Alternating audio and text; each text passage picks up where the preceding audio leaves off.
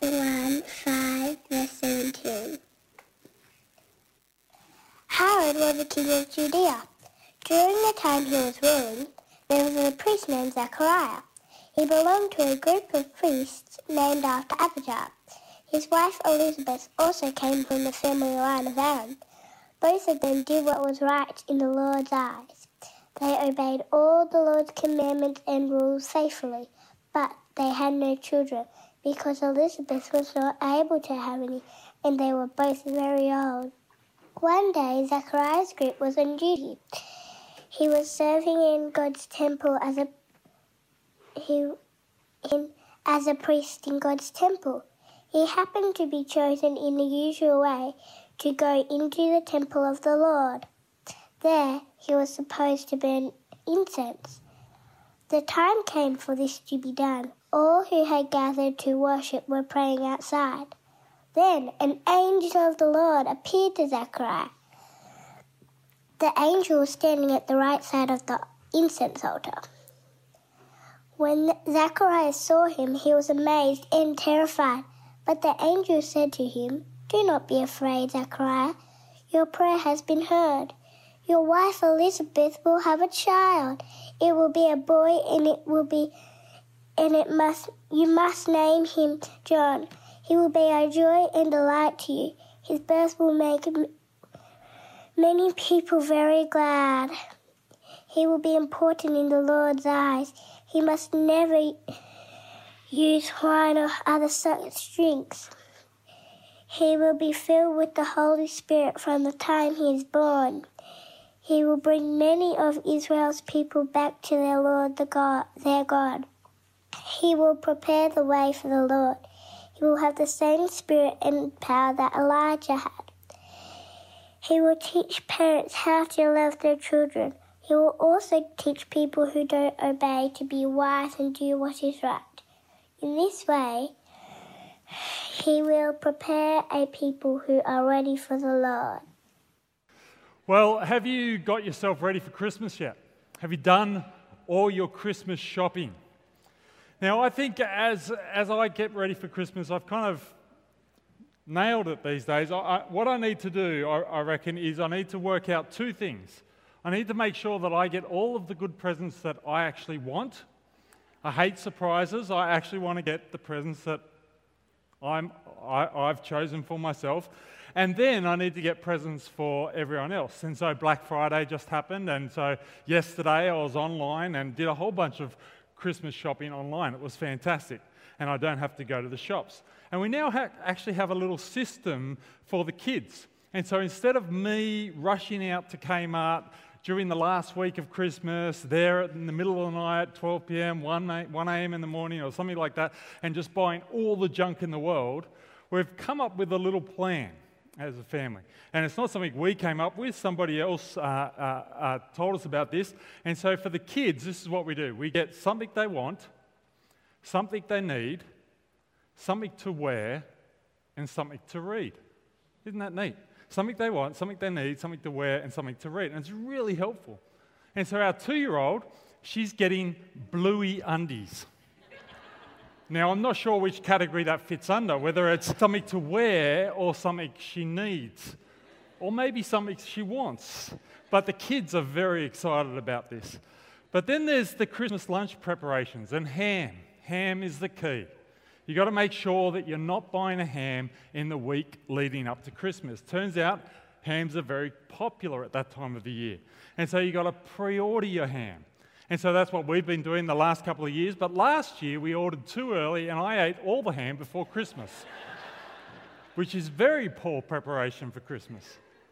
And so there's so much to do, isn't there, to get ready for Christmas? Wouldn't it be wonderful if you had a little house elf who could do all of these things for you? Christmas would be so much less stressful if we didn't have to do the shopping and order the ham and RSVP to the Christmas parties and make the salad for the Christmas parties and buy the kids gifts and all that sort of stuff. Christmas can be a very overwhelming time. And what often happens as a result is we take our eyes off the main game of Christmas. And so what I'm hoping we can do today is just to stop and think, how can we prepare ourselves in a spiritual way for Christmas? How can we stop and take stock at this time of year and keep Jesus on the agenda. And to do that, we're actually going to look at the way that God prepared his people for the arrival of Jesus. And the person who was sent to prepare God's people for the arrival of Jesus was John the Baptist. And he comes as a forerunner to Jesus. And we saw that in the Bible reading. We just had little Lindy. She did a great job. But this is what it says, Luke chapter 1, verse 13. Have a look in your Bibles there. It says, "But the angel said to him, 'Do not be afraid, Zechariah. Your prayer has been heard. Your wife Elizabeth will bear you a son, and you are to call him John. He will be a joy and a delight to you, and many will rejoice because of his birth.' Why? Well, for he will be great in the sight of the Lord. He will never take wine or other fermented drink, and he'll be filled with the Holy Spirit even before he is born. He will bring back many of the people of Israel to the Lord their God. He will go on before the Lord in the spirit and the power of Elijah to turn the hearts of the parents to their children and the disobedient to the wisdom of the righteous, to make ready a people prepared for the Lord." Can you see what John's role is here? He's getting people ready for the coming of Jesus. He's the forerunner to Jesus. I don't know if you remember the movie Aladdin, but there's that great scene where there's this whole procession as Prince Ali marches into the city. And they sing that great song, Prince Ali. I'm not going to sing it for you today, but there's elephants and there's dancers and there's fanfare, and it's all announcing the coming of Prince Ali. John the Baptist comes as the way preparer with a little less fanfare. But his purpose is to announce the arrival of Jesus. His role is to prepare the people of God for Jesus. And whilst he comes with a little less fanfare, he comes with a lot more forethought. In fact, John comes with hundreds of years of anticipation. Now, this is amazing to me. Have a look there in Isaiah 40. This is what it says on the screen. It says, "Comfort, comfort my people, says your God. Speak tenderly to Jerusalem and proclaim to her that her hard service has been completed, that her sin has been paid for, that she has received from the Lord's hand double for all her sins. A voice of one calling in the wilderness, prepare the way for the Lord. Make straight in the desert a highway for our God. Every valley shall be raised up, every mountain and hill made low. Ground shall become level, the rugged places a plain. And the glory of the Lord will be revealed. And all people will see it together, for the mouth of the Lord has spoken." And so here we have this Old Testament promise that was made to the people of Israel after the promised land and put under the rule of the Babylonians for their unfaithfulness and their hard service. Their punishment for sin had come to an end. And this was a promise that they would return to the land, that God's judgment would be lifted. And this is written 700 years before Jesus. And it says, "One will cry out in the desert, prepare the way for the Lord." And the New Testament authors, they pick up this prophecy when John the Baptist shows up and they apply it directly to John. So come with me to Luke chapter 3. This is where we see this. "In the 15th year of the reign of Tiberius Caesar, when Pontius Pilate was governor of Judea, Herod Tetrarch of Galilee, his brother Philip Tetrarch of Iturea and Trachonitis, and Lysanias Tetrarch of Abilene, during the high priesthood of Annas and Caiaphas, the word of God came to John, son of Zechariah, in the wilderness. He went into all the country around the Jordan, preaching a baptism of repentance for the forgiveness of sins, as it is written in the book of the words of Isaiah the prophet. A voice of one calling in the wilderness, prepare the way for the Lord, make straight paths for him. Every valley shall be filled in, and every mountain and hill made low. The crooked road shall become straight, and the rough ways smooth, and all people will see God's salvation." You see what he's saying there? He's saying John is the way preparer. He's the Isaiah 40 character. He's the one who's going to come and pave the way for Jesus. He's like the procession before Prince Ali. He's like the snowplow that's driving through the streets of Washington, making way for the president. And then you see it again in Malachi chapter 4. So that's 700 years ago in Isaiah and 400 years before Jesus in Malachi. And it says, "See Elijah to you before that great and dreadful day of the Lord comes. He will turn the hearts of the parents to their children and the hearts of the children to their parents. Or else I will come and strike the land with total destruction." So again, in the Old Testament, you get this figure who's announced who's going to come and prepare the way for the Lord. Now, you might be wondering, well, how can John be the fulfillment of that promise? Surely we're looking for Elijah to return. But I think what Malachi is announcing here is the coming of a prophet. Elijah was the great prophet of the Old Testament. So essentially what he's saying is one like Elijah will come. And again, when Luke records his biography of Jesus, he picks that up, picks up the language of Malachi chapter 4, and he applies it unashamedly to John. So in verse 17, chapter 1, it says, "He will go on before the Lord in the spirit and the power of Elijah, to turn the hearts of the parents to their children and the disobedient to the wisdom of the righteous, to make ready a people prepared for the Lord." And so before John comes hundreds of years of anticipation. And Jesus comes John, who's paving the way for the Lord, ploughing the streets of Israel for the coming of Jesus. Now, why do the Bible writers take the time to point this out? Well, I think because it points to God's sovereignty in salvation. The fact that John came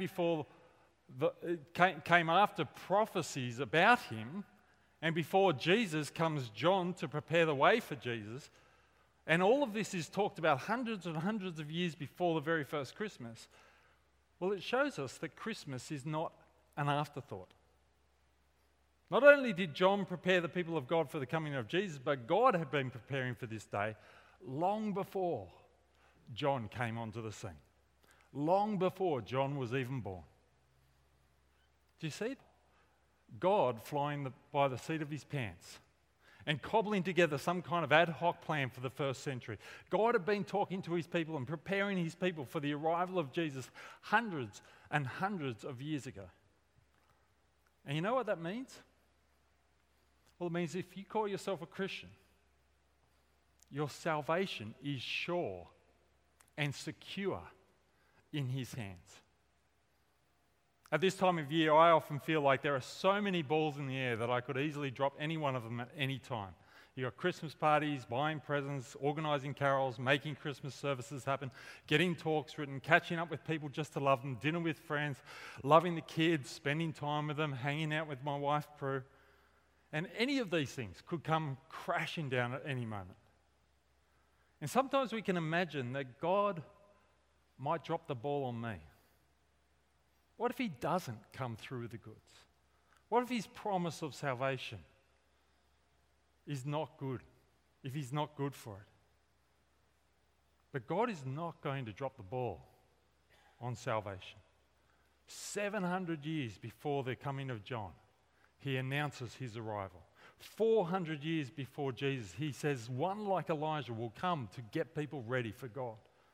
Before Mary falls pregnant with Jesus, John's arrival is forecast to Elizabeth and Zechariah.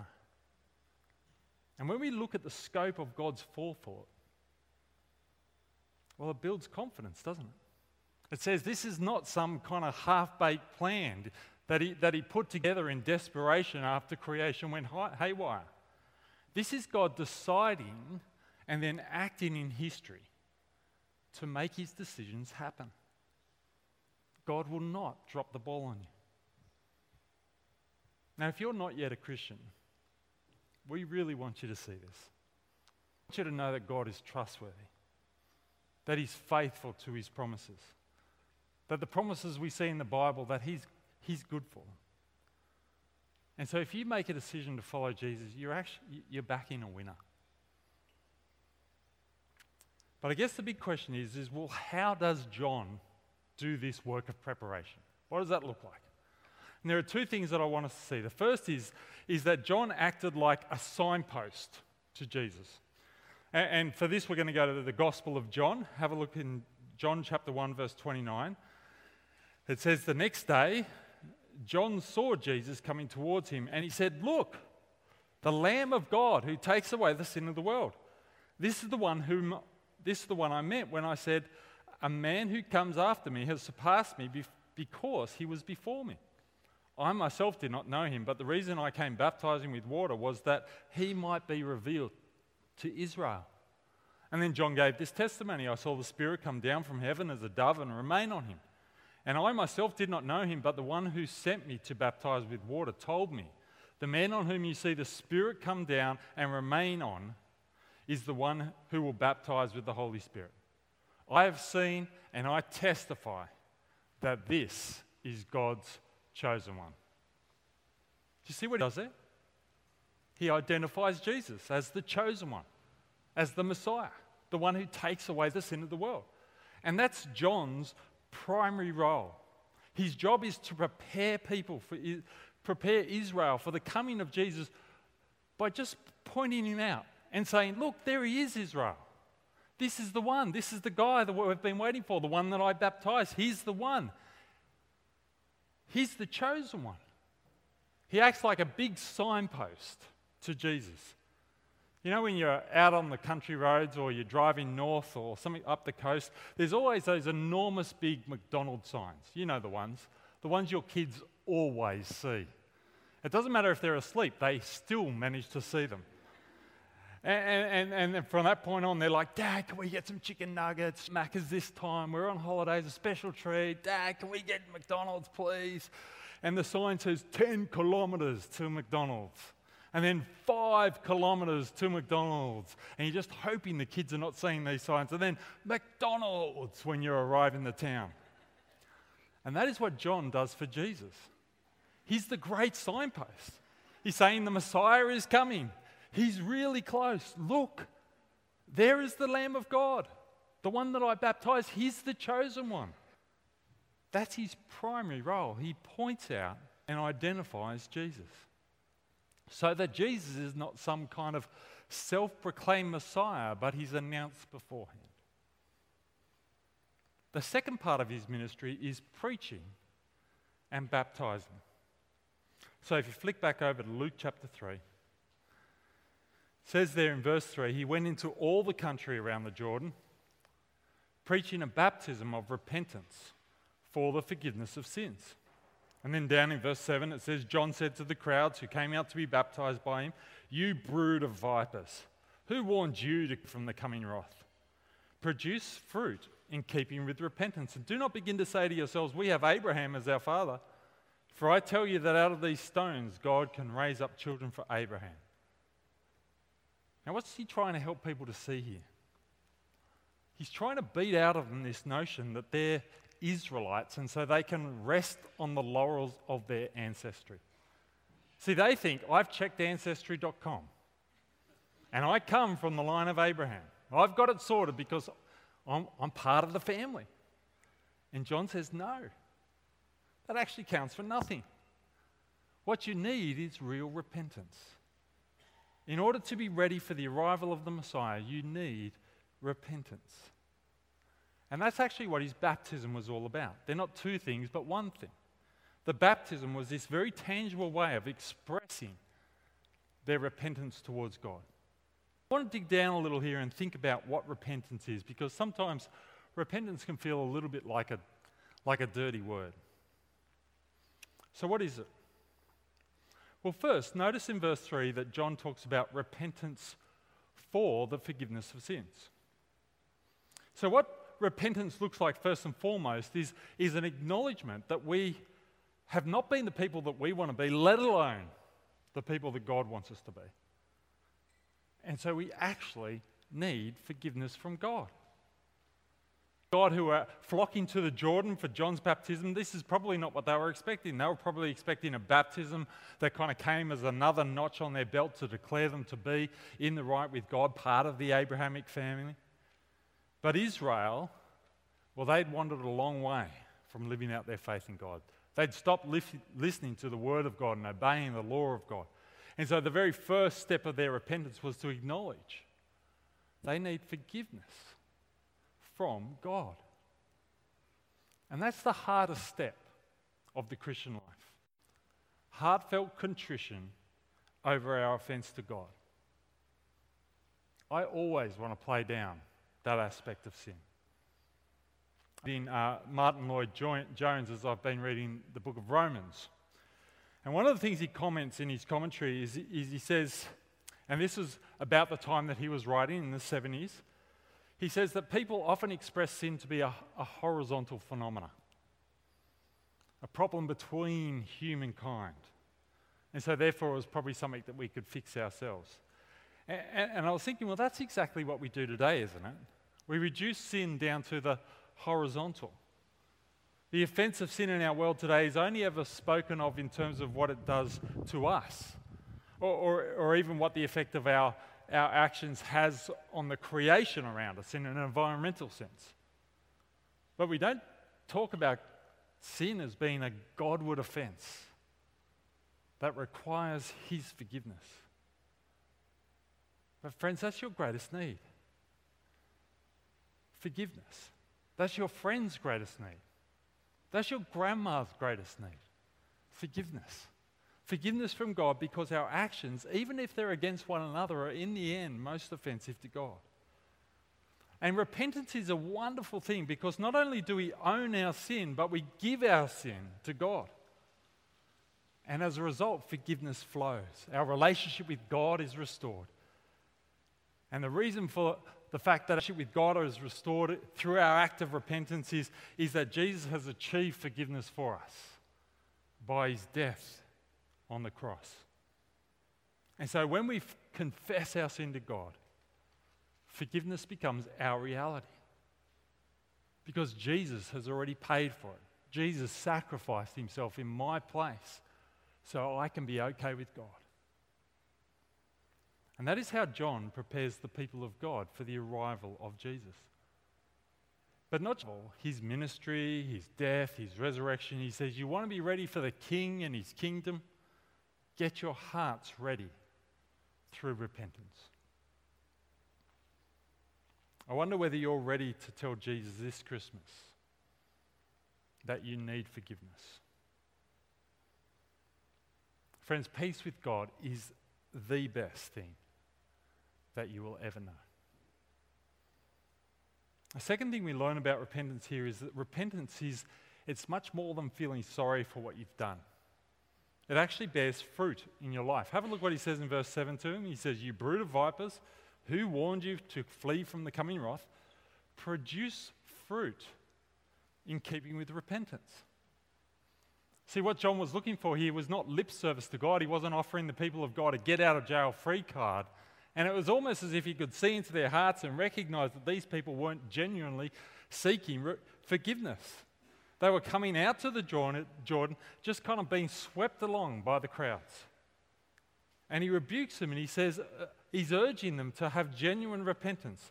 And yes, that starts with this kind of acknowledgement of wrongdoing before God and against God, but then it's to bear fruit. See, if there's genuine repentance, there will be transformation in a person's life. Repentance is actually a whole of life activity. It's more than an action, it's actually a posture. Now, what we think of when we think about repentance is we often think, well, that's the antidote that's required when I willfully sin against God. It's what I need to do in order to get forgiven. But Jesus has already done what you need, what needs to be done in order for you to be forgiven. Repentance is much more than that. It's much more than thinking of all the wrong things I've done and saying sorry to God. Repentance is a posture before God that says, I want to live for you. I want to live your way, God. In the case of the Israelites who came out to the Jordan, it was for them to begin to live under God's rule again, to submit themselves to the Old Testament word in anticipation for the arrival of the King. For us, it's choosing to live under the lordship of Jesus, to turn away from sin and to Jesus. and to begin to live a life that reflects His priorities, His purposes, His desires, His love, His compassion, His mercy, His holiness. Repentance is this lifelong commitment of putting off sin and growing more like Christ. Now, the battle we fight, whether we're Christians or not, is we can end up thinking that our fruit is the basis of our salvation. We can end up thinking, well, I've tidied myself up before God now, and so things are going to be okay. Or we can end up thinking, actually, I've done a really good job this year of living Jesus' way, and begin to think that it's our moral standing or our good behavior that actually makes us okay with God. But the greatest threat to true repentance is my tendency to trust in myself. My tendency to say, I'm just going to pull myself up by my own bootstraps and make myself presentable before God. And so even in repentance, we must constantly cling to Jesus and the forgiveness He offers us as a gift. So are you ready for Jesus? Because it's really easy, isn't it, to drift along with the crowds. It's easy to kind of find yourself just floating about and wandering into Christmas and buying bluey underpants and getting Christmas ham and making Christmas preparations and thinking about when are we going to have the annual viewing of Elf or National Lampoon's Christmas Vacation or Die Hard. And I want us to stop and just take stock of what John does here. He points at Jesus. He says to me, look, there is the reason for the season. Here is the reason for all of the festivities and the nativity scenes and the school craft projects. And Jesus came into this world to take away the sin of the world. He shouts it. He says, don't miss out on who Jesus really is. Now, if you're visiting us today and you're not sure about Jesus yet, we want you to keep coming back. Keep coming back each Sunday, because over the next few Sundays we're going to be continuing to look at Old Testament promises that are fulfilled in Jesus. Don't miss that sign that John is holding up for us today. But the second thing he does for us is he helps us to know how we should be ready for the King. So whether we've been a Christian all of our life or we're not yet a Christian, John's message is really clear here, isn't it? Prepare your hearts for Jesus. Don't be drifting away from God. Maybe you've been dabbling in sin or whatever it is. Get back to Jesus. Take it all to Him in prayer and lay it out all before. Allow yourself once again to be overwhelmed by the death. Do that today, friends. But there's a third point of application here that I just want to touch on. See, when you read Matthew chapter 11, Jesus at this point is talking about John the Baptist to some of John the Baptist's followers. And this is what he says in verse 11, chapter 11, verse 11. He says, truly I tell you, among those born of women, there has not risen anyone greater than John the Baptist. Now, where does John's greatness come from? Well, he's the greatest prophet yet, right? Because he points unambiguously to Jesus. He looks at Jesus and he says, that's Him. That's the King. That's the Lamb of God. That's the one who's going to take away the sin of the world. But then Jesus goes on and he says, yet whoever is least in the kingdom of heaven is greater than he. Now, what's he talking about there? How can I, John the Baptist? Because that's what he's saying. How can you be greater than John the Baptist? Well, it's not because of any, but because this side of Jesus' death and resurrection, we can point even more clearly to Jesus than John could. How? How is that possible when John could see Him and point his finger at Him? Well, John couldn't tell people about the death and resurrection, could he? He couldn't tell them what Jesus has done to offer us forgiveness. But we can. We can. And we're greater in the kingdom than even John the Baptist. Does that blow your mind? What are you going to do with that thought? What are you going to do this Christmas with that truth? Maybe put on a backyard carols event for some friends. Invite a friend to church. Tell people about Jesus at your Christmas family lunch. Or maybe it's as simple as working really hard at reminding your kids that Jesus is the reason for the season. Whoever is least in the kingdom of heaven is greater than John. Why don't we pray? Heavenly Father, we thank you so much for the work he did. We thank you that he points unambiguously to Jesus and says, look, here he is, the one we've been waiting for. We thank you that he reminds us of what it looks like to prepare our hearts for Jesus through repentance. And Father, we're blown away by the fact greater in the kingdom than John. Not because of any greatness in ourselves, but because we can point even more unambiguously to Jesus. Help us to do that this Christmas. Amen.